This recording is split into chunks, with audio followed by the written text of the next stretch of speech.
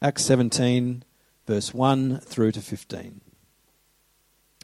Now when they had passed through Amphipolis and Apollonia, they came to Thessalonica, where there was a synagogue of the Jews. And Paul went in, as was his custom, and on 3 Sabbath days he reasoned with them from the Scriptures, explaining and proving that it was necessary for the Christ to suffer and to rise from the dead, and saying, "This Jesus, whom I proclaim to you, is the Christ." And some of them were persuaded and joined Paul and Silas, as did a great many of the devout Greeks, and not a few of the leading women. But the Jews were jealous, and taking some wicked men of the rabble, they formed a mob, set the city in an uproar, and attacked the house of Jason, seeking to bring them out to the crowd. And when they could not find them, they dragged Jason and some of the brothers before the city authorities, shouting, "These men who have turned the world upside down have come here also. And Jason has received them, and they are all acting against the decrees of Caesar, saying that there is another king, Jesus." And the people in the city authorities were disturbed when they heard these things. And when they had taken money as security from Jason and the rest, they let them go. The brothers immediately sent Paul and Silas away by night to Berea. And when they arrived, they went into the Jewish synagogue. Now these Jews were more noble than those in Thessalonica. They received the word with all eagerness, examining the Scriptures daily to see if these things were so. Many of them therefore believed, with not a few Greek women of high standing as well as men. But when the Jews from Thessalonica learned that the word of God was proclaimed by Paul at Berea also, they came there too, agitating and stirring up the crowds. Then the brothers immediately sent Paul off on his way to the sea, but Silas and Timothy remained there. Those who conducted Paul brought him as far as Athens, and after receiving a command for Silas and Timothy to come to him as soon as possible, they departed. Now we're going to continue our series, Sent, this morning in the book of Acts, and we're looking at Acts 17, verse 1 to 5, which Tony's already read for us. So I'm going to pray for us, and then we're going to get stuck into it, okay? What I was thinking is I want to pray for us that we would be like these noble Berean Jews, and that as I preach, you would constantly just go like this. Not because you agree with me, but because you think, is that really what the passage is saying? Is that really? So let's pray for that we would be people like that, right? Father God, thank you so much for your wonderful word. And we've heard from the Gideons already this morning. Something that I think we're going to hear again from your word this morning, just the power of your word, and even hearing some of those testimonies. This is the same word that we're opening up now. And we pray that you would speak to us, Lord. And may we receive this with joyous hearts, examining the Scriptures as I speak this morning. And Lord, help us as we reason, as we explain, as we prove things, that our minds would be engaged, but above all, that people would hear from you, and that you would do the great work that you have done for centuries as we look at your word. And we pray this all in Jesus' name. Amen. Now, earlier in July this year, I went to watch a rugby union match. That is a sport. I know it's not really a thing in WA. Rugby union. So I went and watched a match with my father-in-law and brother-in-law at Optus Stadium. And it's always a bit awkward when the Wallabies play against the old enemy, England, when your father-in-law is a passionate Pom supporter.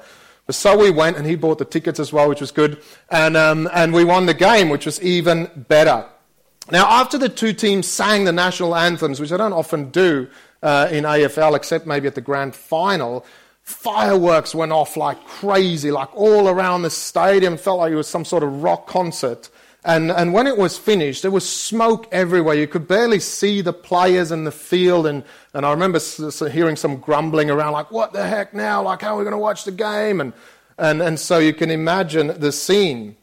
And the fireworks are obviously a mark to show this is something important. This is a huge game. These are two international sides clashing with each other. It's not just some local footy club. But eventually, once the smoke cleared, it was back to the grind of kind of everyday rugby, running, tackling, passing, catching, and so on. Now imagine if a local rugby coach was there. Maybe his son decided to play rugby and he said, well, look, we're a bit short of volunteers. I'll be one of the coaches for one of the teams.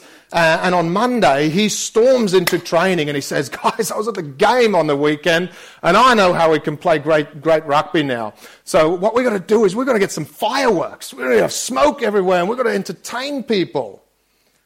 Do you think if that coach would be able to help his players and grow them and have them play great rugby as a coach? Probably not, because the fireworks really has got nothing to do with the game, and it's got nothing to do with tactics and technique and skills and game plan. But you know what? Sadly, that's what some of our churches do today. They look at the beginning of the book of Acts, where you very much have Jesus kind of doing these great, amazing things to show the magnitude of what was happening as he establishes his church and as the gospel crosses boundaries, cultural boundaries, religious boundaries, racial boundaries. They look at that time and of the outpouring of the Spirit in amazing ways, of speaking in tongues and these signs and wonders that the apostles did, and they say, hey, that's what everyone has to do. But much of these extraordinary and out-of-this-world wonders kind of fade out as you go through the book of Acts, towards the end of Acts, just like the fireworks smoke at the game eventually went away. And what we have left, and I think we're starting to hit this part of Acts, is the plain and everyday life of sent ones, trying to share the good news of Jesus. And Jesus still powerfully working. Let's not miss that as he saves people. So today I want to show you the Word of God at work. And I think that's at the heart of why organizations like the Gideons exist. And in God's kindness, he's put us together today. This wasn't planned, if that is what you're thinking. And there, if you think of the book of Acts, if there was ever a time when Jesus needed to do the kind of fireworks Christianity that Acts started with, well, it would be right now. Paul and his team, they've been going through all of these little country towns, sharing Jesus with people, and they've been pretty successful. And now they're starting to hit the big, impressive cities. Where all the smart people live. People who are technologically advanced, and people who can see things very well. And so we've come to Philippi last week. That was a leading city in that region. Today we're looking at Thessalonica. That was the capital city of the district of Macedonia. Athens, we'll look at next week, was the intellectual capital of the time. And so surely if Jesus is going to gain followers in these cities, he'll need to bring the fireworks. Right? But to our surprise, it's the simple Word of God at work. And it's still powerful, and it does amazing things. And I want to show you three things. The Word of God at work in reasoning, in rejection, and in reception. So let's start with the first one, in reasoning. Now, it's crystal clear that at the heart of the everyday Christian life is opening the Scriptures like we've done, switching our brains on, wrestling with the truths in the Bible, and seeing everything in it from start to finish is about who Jesus is and what he has come to do. Have a look with me from verse 1. So when they had passed through Amphipolis and Apollonia, they came to Thessalonica, where there was a synagogue of the Jews. And what does Paul do? Well, he goes in, and as was his custom, and on 3 Sabbath days, he reasoned with them from the Scriptures, explaining and proving that it was necessary for the Christ to suffer and to rise from the dead, and saying, this Jesus, whom I proclaim to you, is the Christ. Paul's custom was to reason from the Scriptures with the Jews. That's the fat part of our Bibles, the Old Testament, which is what he would have been using. He was explaining passages to them. He was making statements and then proving it to them from the Scriptures, a bit like what I'm doing. Hey, here's something I think God is saying to us, and let's look at the Bible and show you where it comes from and explain it and prove it. And we see in verse 4 that some of the Jews were persuaded through this kind of rigorous mental exercise. And so one of the first things I thought of as we think of applying this is, let's be a church that's not afraid to be intellectually challenged by the Bible. Let's be a people that don't leave our brains at home when we come to church on Sundays, but to actually bring them with us. Don't leave them at the door, bring them with you. Let's be families that teach our kids in such a way that their minds are involved. And you know, it shouldn't surprise us that the Bible is intellectually so robust, and the good news of the Bible is intellectually satisfying, because the Bible is the Word of God. And God has the most highest and most soundest intellectual, He is the most highest and soundest intellect in the universe, isn't He? He's full of reason, He's logical, His thoughts make sense, and His words and He Himself is filled with infinite wisdom. So even if sometimes we come across something that doesn't make sense, the problem is not with us. I mean, not with the Word or with God. It's generally our lack of understanding. And so we can come to the Bible if we know it's the Word of God, knowing that it's not made up of straw man arguments.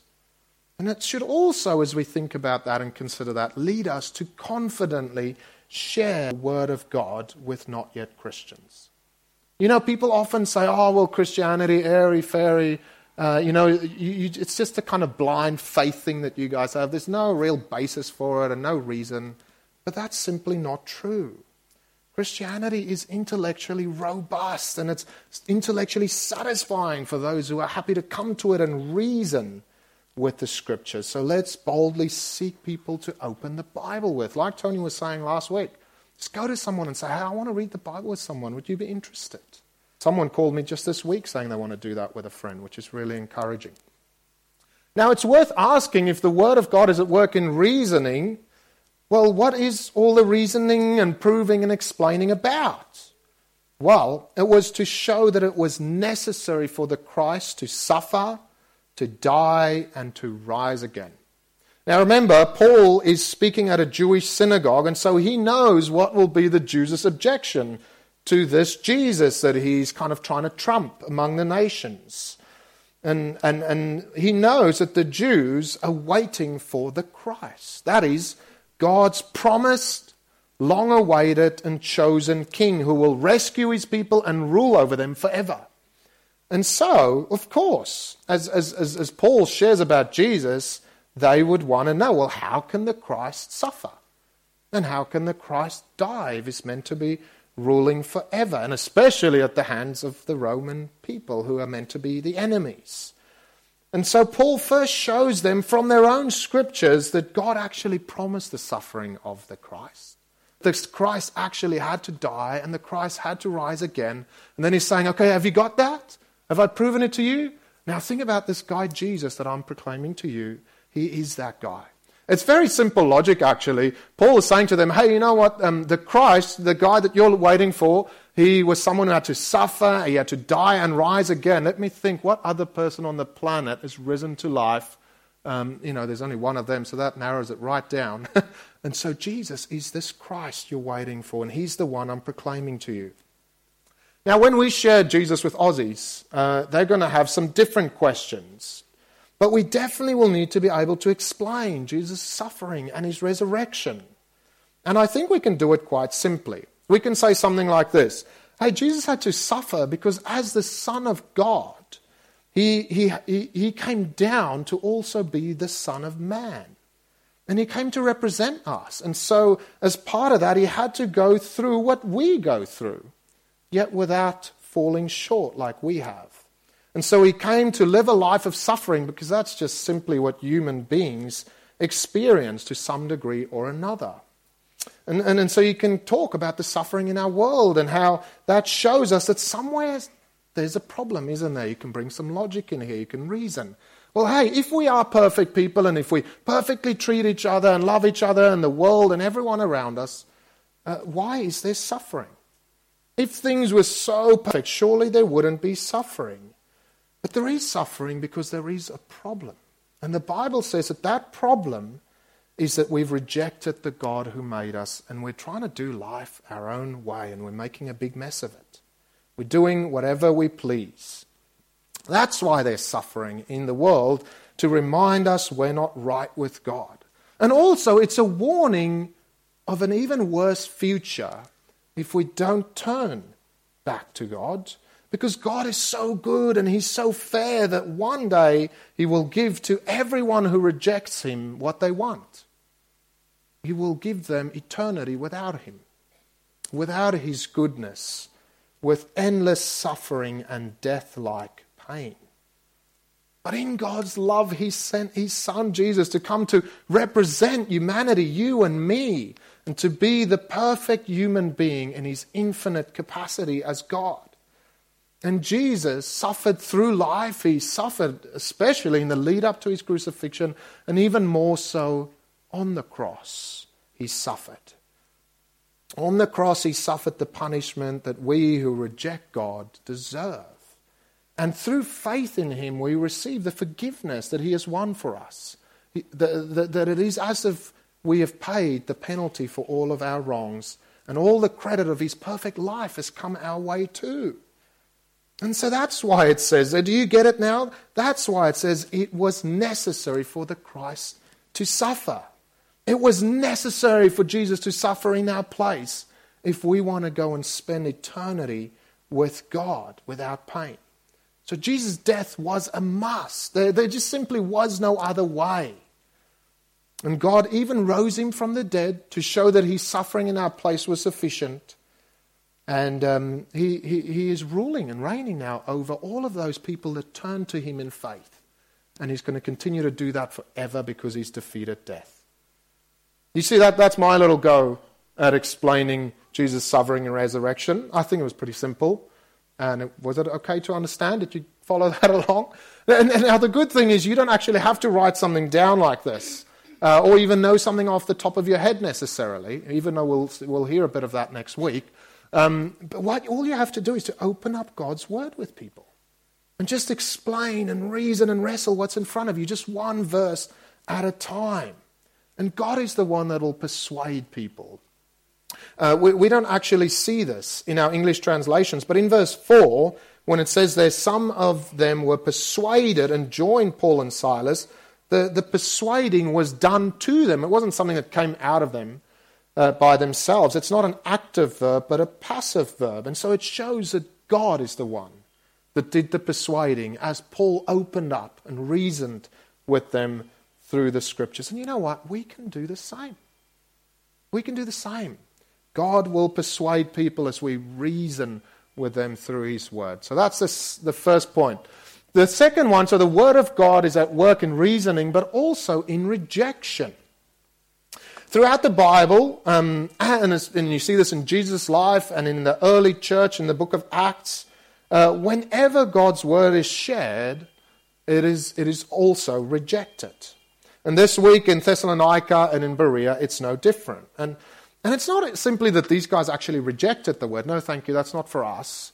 They opposed it strongly. They were aggressively opposed to it. So much so that after scaring Paul and his team out of Thessalonica, they also chased after them to the next town in Berea when they heard that they were speaking of Jesus there.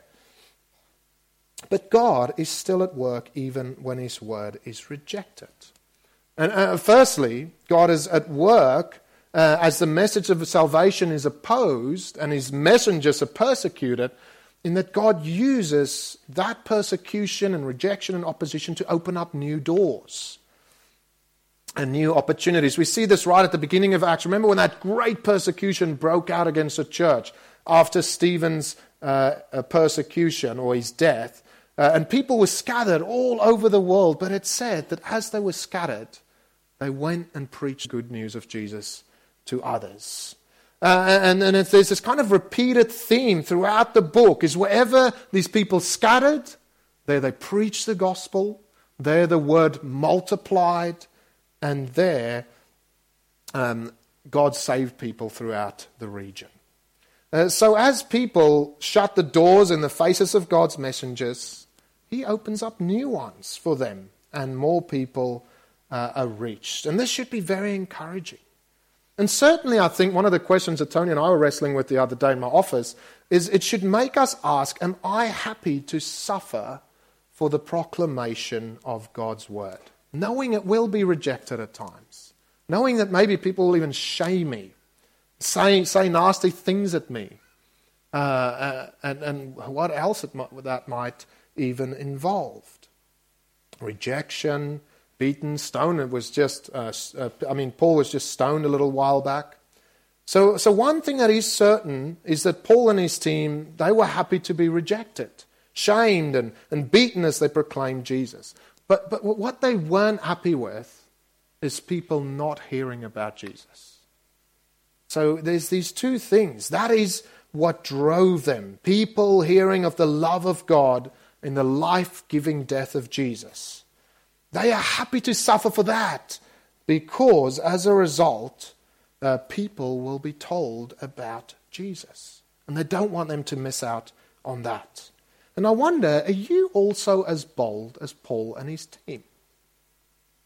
I know I certainly am not. Sometimes I am, but not all the time. And I wish I could be like that all the time. And that's part of why we're doing a short little 5-week series after this called Bold. And we're going to share 5 life-changing biblical truths that should make us bold to speak the gospel to others. So make sure you don't miss that. So that's one thing that God does in people rejecting his word. The first work of God through the rejection of his word is to open up new opportunities for its spreading. But secondly, God uses the truth and the ugliness of those who oppose Jesus. Did you notice that? Have a look there from verse 5 with me. But the Jews were jealous, and taking some wicked men of the rabble, they formed a mob, and they set the city in an uproar and attacked the house of Jason, to bring them out to the crowd. And when they could not find them, they dragged Jason and some of the brothers before the city authorities, shouting, "These men have turned the world upside down. Who have turned the world upside down have come here also. And Jason has received them, and they're all acting against the decrees of Caesar, saying that there is another king, Jesus." Did you see why the Jews dragged Jason before the authorities? Well, we see in verse 5 that it's because they're jealous. Is that what they say to the city authorities? Hey, here's these people, and we're so jealous of them. Our church is smaller than theirs now. No, that's not what they're saying. What they say, essentially they're saying, hey, we're really good citizens. We want to keep the peace. We love the Romans. But these guys don't. And so, all of a sudden, you see, when people oppose Jesus and his church, it's obvious what the true reasons are. And, they might say something that everyone would like. Oh, yeah, no, I like what that is. But eventually people see the true motives of what is behind it. And you might think, oh, well, Dani, you can see that because it says it there in the Bible. But think back of Jesus' crucifixion. Even when the chief priest brought Jesus to Pilate to be crucified, what it says there in Mark chapter 15, verse 10, it says that he perceived that it was out of envy that they did it.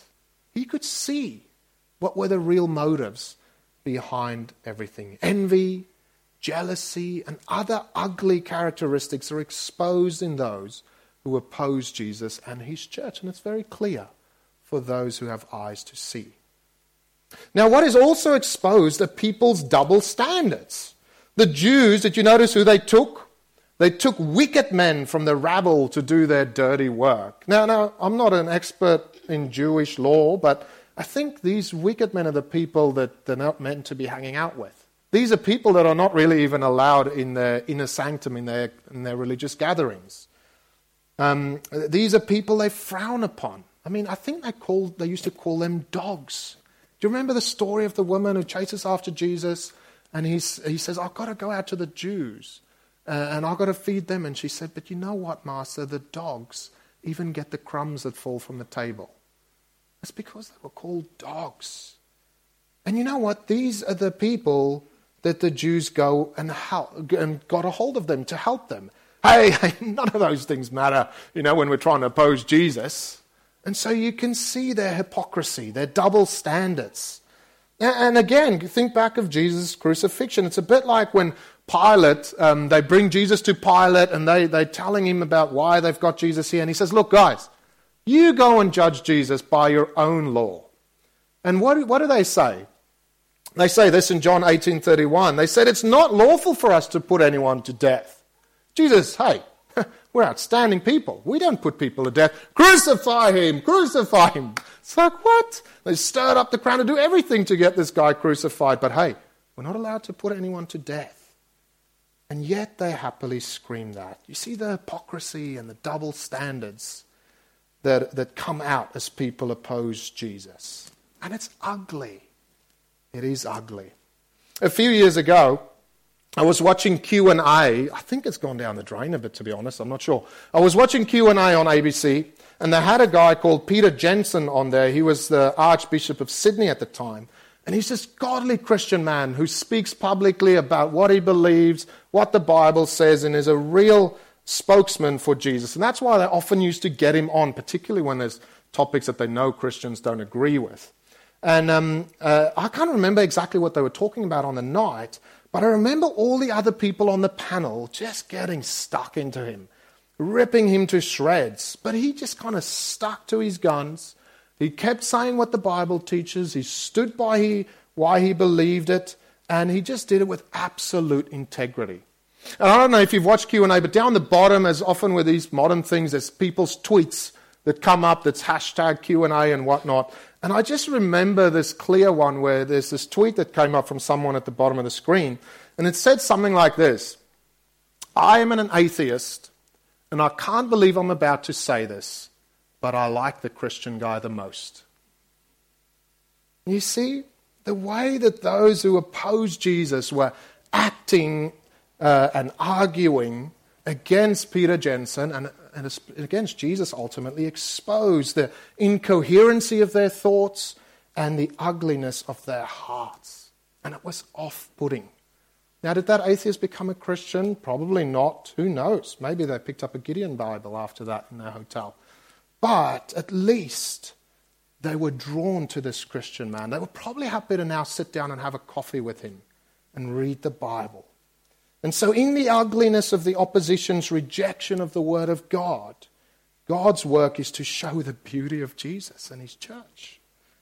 And so more doors are open as people are seeing Christians in new ways. And at least they might be willing to sit down and listen to them. So if you've been rejected as you try and share Jesus, don't worry. God is at work. And this is how Paul puts in Philippians 1:28. And not frightened in anything by your opponents. So there's the opponents that's opposing them.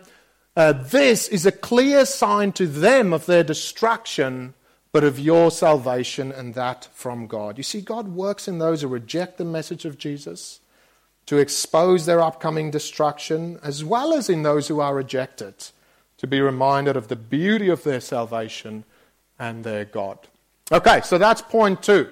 The Word of God at work in rejection, and the first one was in reason, and now thirdly, we're going to look at this, the Word of God at work in reception. I thought we'd finish on a positive note, right? Now, it's clear that in these two cities that we looked at, Thessalonica, Berea, two responses to the message of Jesus, rejection and reception.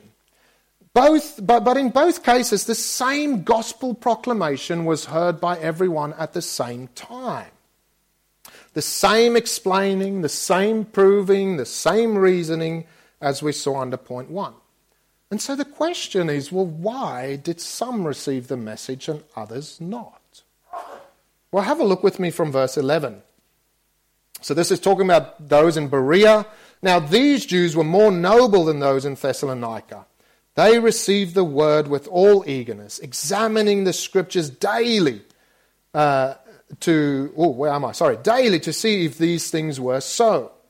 Many of them, therefore, believed, with not a few Greek women of high standing as well as men.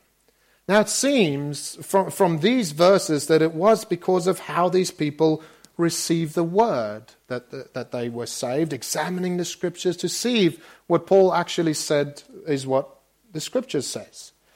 And especially from verse 12, it's clear that many believed, as it says there, because of their studying and understanding of the Scriptures. And if we're not careful in how we just take that one verse and its truth, it can lead us to believe that we can save people.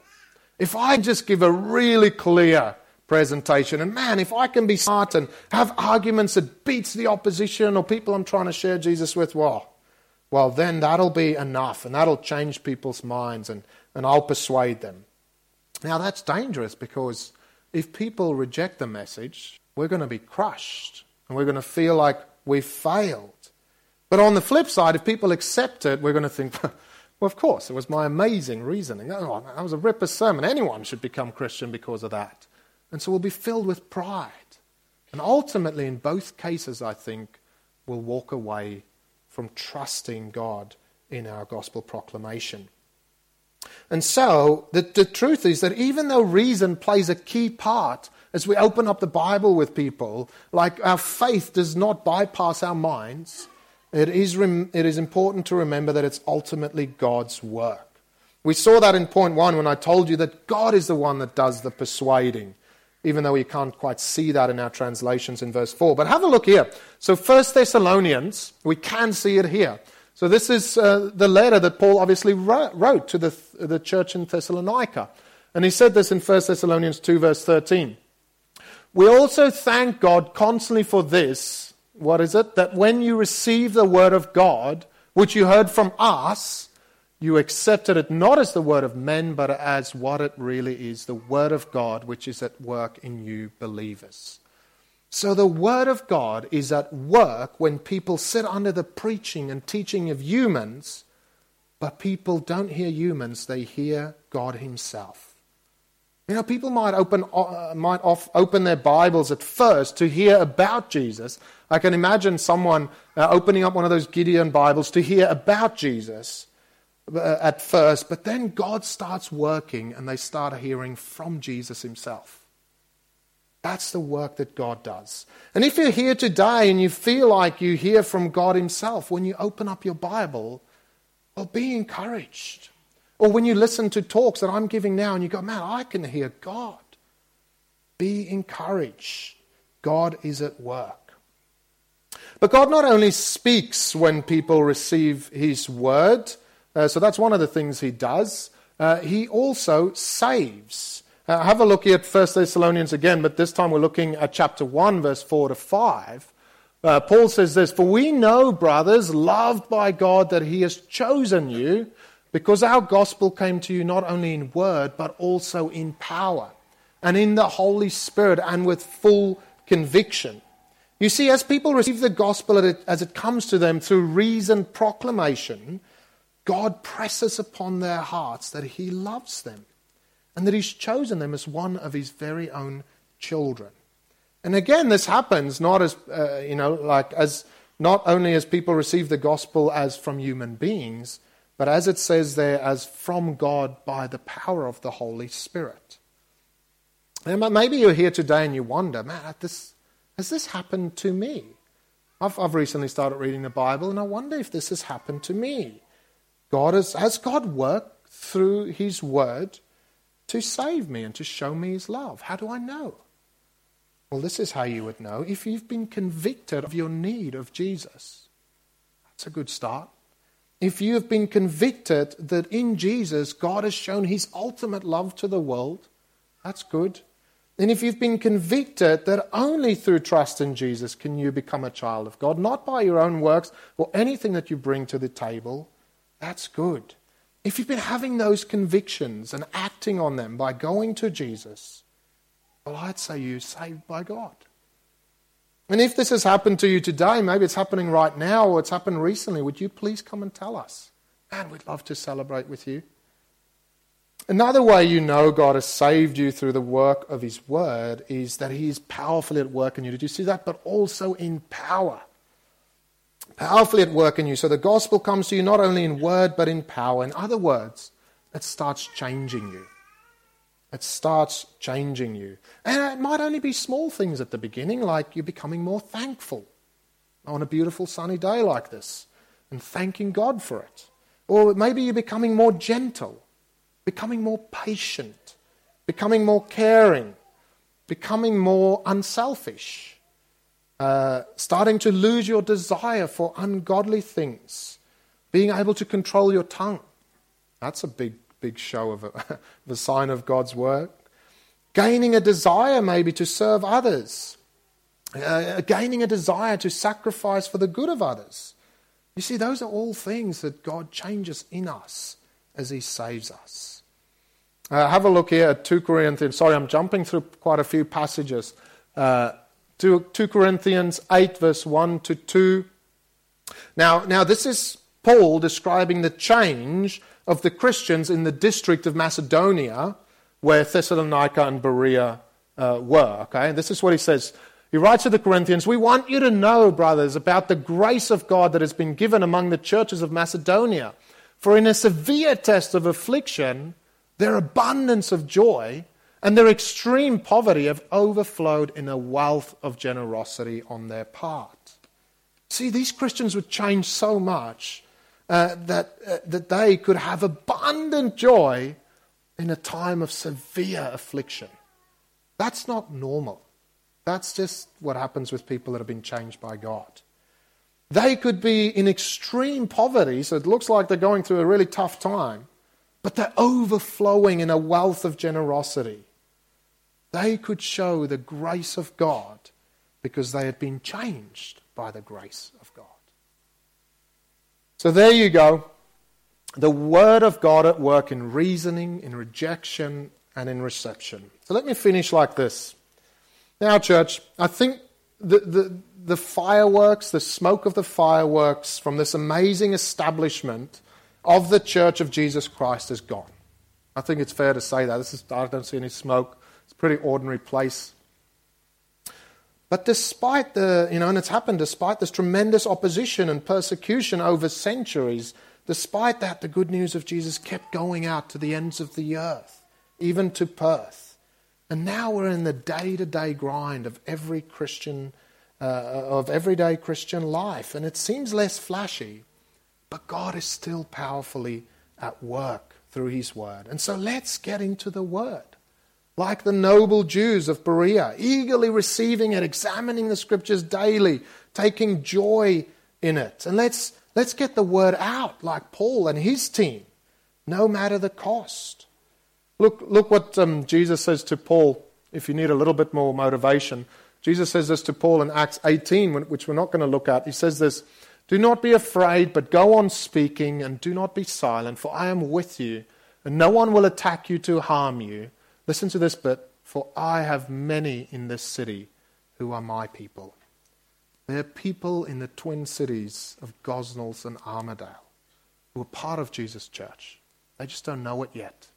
And we have to unearth them by sharing the good news of Jesus with people. They need to hear his voice through us. And so they can know of his suffering in their place, of his tremendous love for them, and a new place that they've got in God's family, that we might bring them to God as their heavenly Father. And also that they might receive power to change radically in a way that transcends our minds. Let's do it. Let's pray. Father God, thank you so much for your word.